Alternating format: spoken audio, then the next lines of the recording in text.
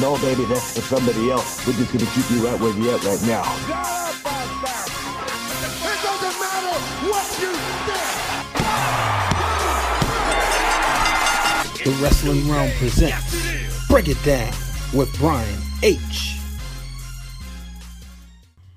Hello, ladies and gentlemen. Welcome to this episode of Break It Down with Brian H., our special Money in the Bank post show. Seth Rollins, perhaps you are a dead man walking. You may say, Seth Rollins retained the title. Why did I say that? Because we had a shock, folks. Brock Lesnar returned. Brock Lesnar came out. He was the 8th man in the Money in the Bank match. We all know Braun Strowman, after losing on Monday night, was eliminated from the match. Sami Zayn was in the match. But I didn't know there was supposed to be an 8th man. But nonetheless, there was, after all the other gentlemen beat the smack out of each other. We saw Ricochet go through the ladder. We saw Andrade and Ali going at it toe to toe. Baron Corbin and Drew McIntyre turning on each other. After all of this, Randy Orton being the Viper, doing Viperous things. But then at the end, it was Brock Lesnar showing up. When it looked as if Ali was going to become the Money in the Bank winner, Lesnar's music hit.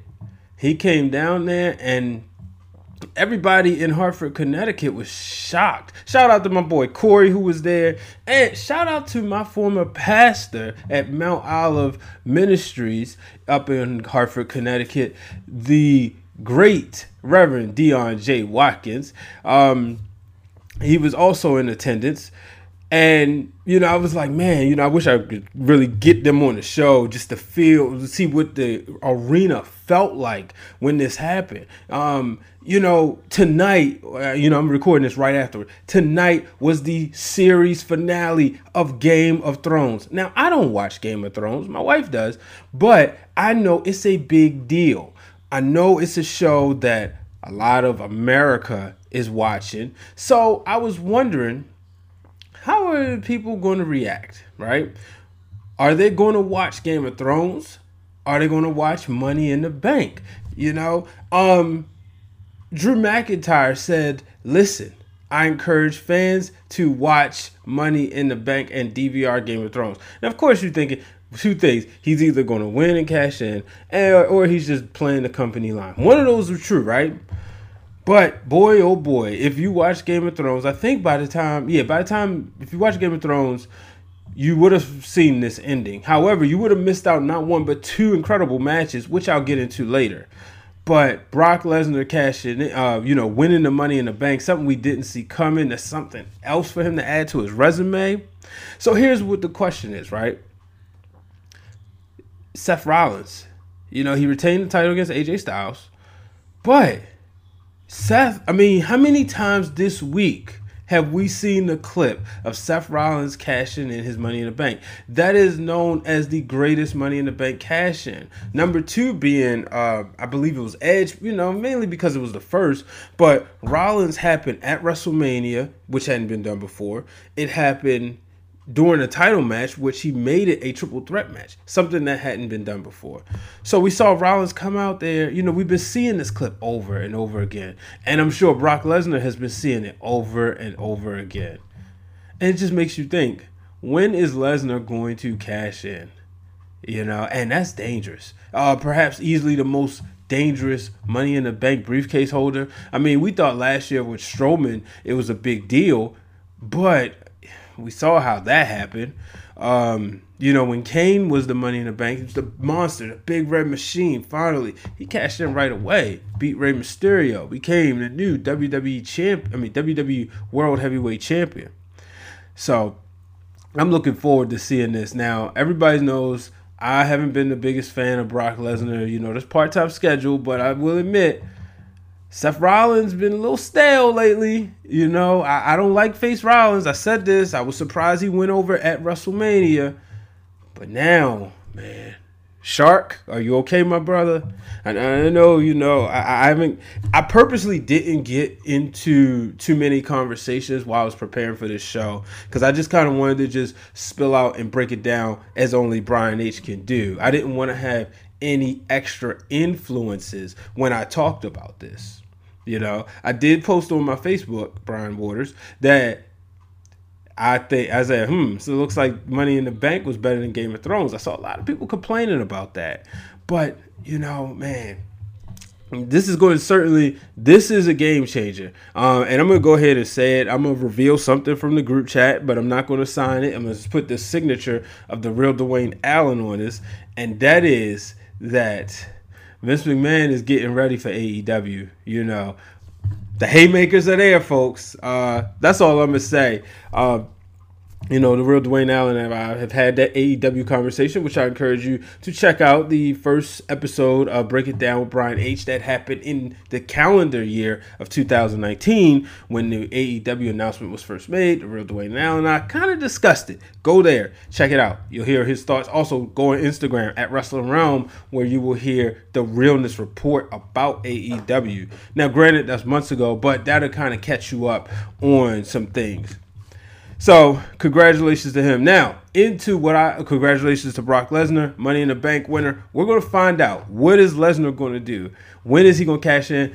This makes you want to say, I can't wait for Raw tomorrow night. But moving on. There was another Money in the Bank winner. This is what I thought I was going to be. I thought this was going to be I ain't going to lie. I thought this was going to be the opener of the show. And that was Bayley. Bayley tonight, everybody knows I picked Dana Brooke, and then it looked like Mandy Rose was going to win. Now, I started to get irritated because while I like Sonya Deville, I did not like that we seemed like we was going to get Sonya helping Mandy, literally putting her on her back and raising her up to the briefcase. I didn't like that. But we didn't get that because there was Bayley standing right there, one-on-one. You saw it in her eyes. And what happened? She knocked him down, and Bayley became Miss Money in the Bank. And then, Becky Lynch, Becky Two Belts, would face Lacey Evans and Charlotte Flair. Now, I ain't gonna lie, I missed the Lacey Evans match. My parents came over, so I was talking to them, but I saw when we went down there, I saw Becky versus Charlotte. Me and my dad happened to sit down and watch the match. He was here to watch WrestleMania. He went home early because he wasn't going to stay over here till 12. But I said, look, this is I had to catch him up on the story, right? And my dad's a Ric Flair fan, so he knew the legacy. So when Charlotte Flair won, I'm marked out. Everybody knows I'm a huge Charlotte fan.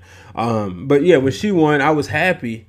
But then all of a sudden, they started tag teaming on Becky, and then and then Becky, next thing you know, here comes Bayley, and then she cashed in. And I like this. This was different because there was an attack before, and it was kind of like Bayley saving the day, then having her Money in the Bank briefcase, and then she worked the crowd, handed the briefcase to the ref, and cashed in. It was beautiful. Bayley is SmackDown Live Women's Champion. That's 2 years in a row where the women have cashed in right away. I didn't think it was going to happen, but I did have a feeling that, maybe I said it, that Charlotte would win the title, but I thought maybe Bayley would have it. I thought Charlotte was going to take the belt back to SmackDown. But I like this. It made sense for Bayley to cash in on Charlotte. There's already history there. You don't have to reinvent the wheel. There's already history there. Why create a feud with her and Becky that way?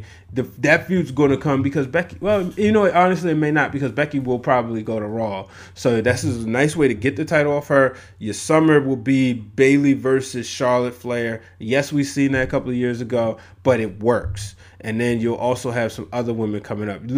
Imagine what Bayley can do in the ring with a Mandy Rose. Bayley's one of the best wrestlers out there, folks. You can just go ahead and admit it. She's one of the best out there. So imagine what she can do with some of the other ones out there. So I can't wait. But I'm going to go ahead and take my first break. Yeah, I'm taking a break on this episode. I got a word from one of my good friends. Hey, this is DeMars Dive from the Dive Sporting Network and D from the Flex Zone. Check out both the Dye Sporting Network and the Flex Zone on all the major social media platforms. And of course, check out my main man, breaking it down every week. Break It Down with Brian H. Waters. Back to you, Brian. And I'm back, ladies and gentlemen. You're listening to Break It Down with Brian H. So, let's talk about these matches. You know, it's two matches that was definitely lived up to the hype. We're going to start with, to me, a match of the year candidate. That is Seth Rollins versus AJ Styles. Now, I know I said it. I am not a fan of face Seth Rollins, the character. I have not been a fan of the title reign, the character. But when it comes to the in-ring work, there's no denying that he is one of the best in the world. And then you put him in a ring with a guy like AJ Styles. I mean, can AJ Styles really have a bad match? And I got to give a shout out to my boy Antonio Banks, right? Antonio is one of the most loyal listeners of the wrestling realm. I obviously appreciate my good brother from high school. But I got to say something. Now, he says this is what we wanted with Joe and Styles and Shinsuke and Styles. Now, here's my thing. This is my thoughts. You know, I could have said this on Facebook, but why? Watch the show. Styles and Nakamura told a different story. They started off with, okay, it was a respect thing. I got to be ready for you. Who's going to outdo each other? And then it led to a Shinsuke heel turn. We saw a series of matches where they just kept going further and further and further, and they just kept beating the smack out of each other. You know, there's people who say it wasn't as good as their New Japan stuff. I wasn't invested in the storyline, so I looked at it from a pure wrestling matches. Yeah, they had some incredible matches over there, but I just didn't know the story. So for me, it's hard for me to make that comparison. Like, I can make a comparison between a Bret Hart Ric Flair match that took place in WWE and WCW because I knew both of the stories going in. Same with a Savage and Flair versus a Savage and Flair over there. But I look at his feud with Samoa Joe. Same thing. It was different, because here was two guys who were in Impact Wrestling who we never thought would be in the WWE, let alone fighting for the WWE Championship. And they had incredible matches. But again, AJ Styles was getting it done. Now, this was something that took place on the independent circuit, but never on the big stage, Seth Rollins and AJ Styles. You also had two guys coming into this matchup, which I'm not denying what Antonio said. 5-star match all day. The first one, 5-star match. I'm not denying that, because what you have here is two guys who have been putting on incredible matches with all their opponents. I mean, let's not forget Seth Rollins when he was, just kind of coming up, and his matches with CM Punk. One of the Punk said wasn't that great, but, to the casual wrestling fan, they loved it. So you look at that, right? And then you take AJ Styles. So this is where I am. Yes, it was a 5-star match. Yes, it was probably even better than what the other matches was. But where I'm debating Antonio is that I'm not saying those other matches were not great. They were. It's just that, I just can't go on and say, oh, they weren't great matches. But, this was, like I said, it was an incredible match. The thing that if I could be a armchair booker, I think the thing that, if there was anything wrong, was that we all knew that Seth Rollins was going to win. I don't think we ever believed that AJ Styles was going to win. That's the only thing. But that also comes with watching wrestling over 30 years. And then you look at, like I said, the in-ring work stuff, phenomenal. No pun intended. Another great match. Kevin Owens and Kofi Kingston. WWE Championship on the line.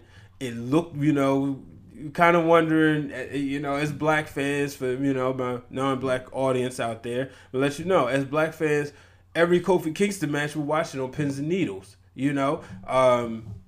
because it's a moment we never thought we would get. A moment that we never thought we would get Kofi Kingston.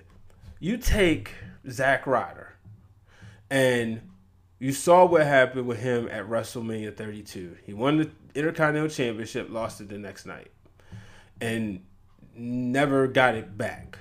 So you take a guy like that, it's just like when he won the tag titles, him and Kurt Hawkins, you're thinking, oh boy, they might take the titles off of him. So that's where African-American or black fans of Kofi, it's just watch your pins and needles. But at the same time, it's a good thing because it lets you just know, like, okay, it's not so predictable. Now we pick our, have our picks, and I had him winning this match, but I wasn't 100% sure.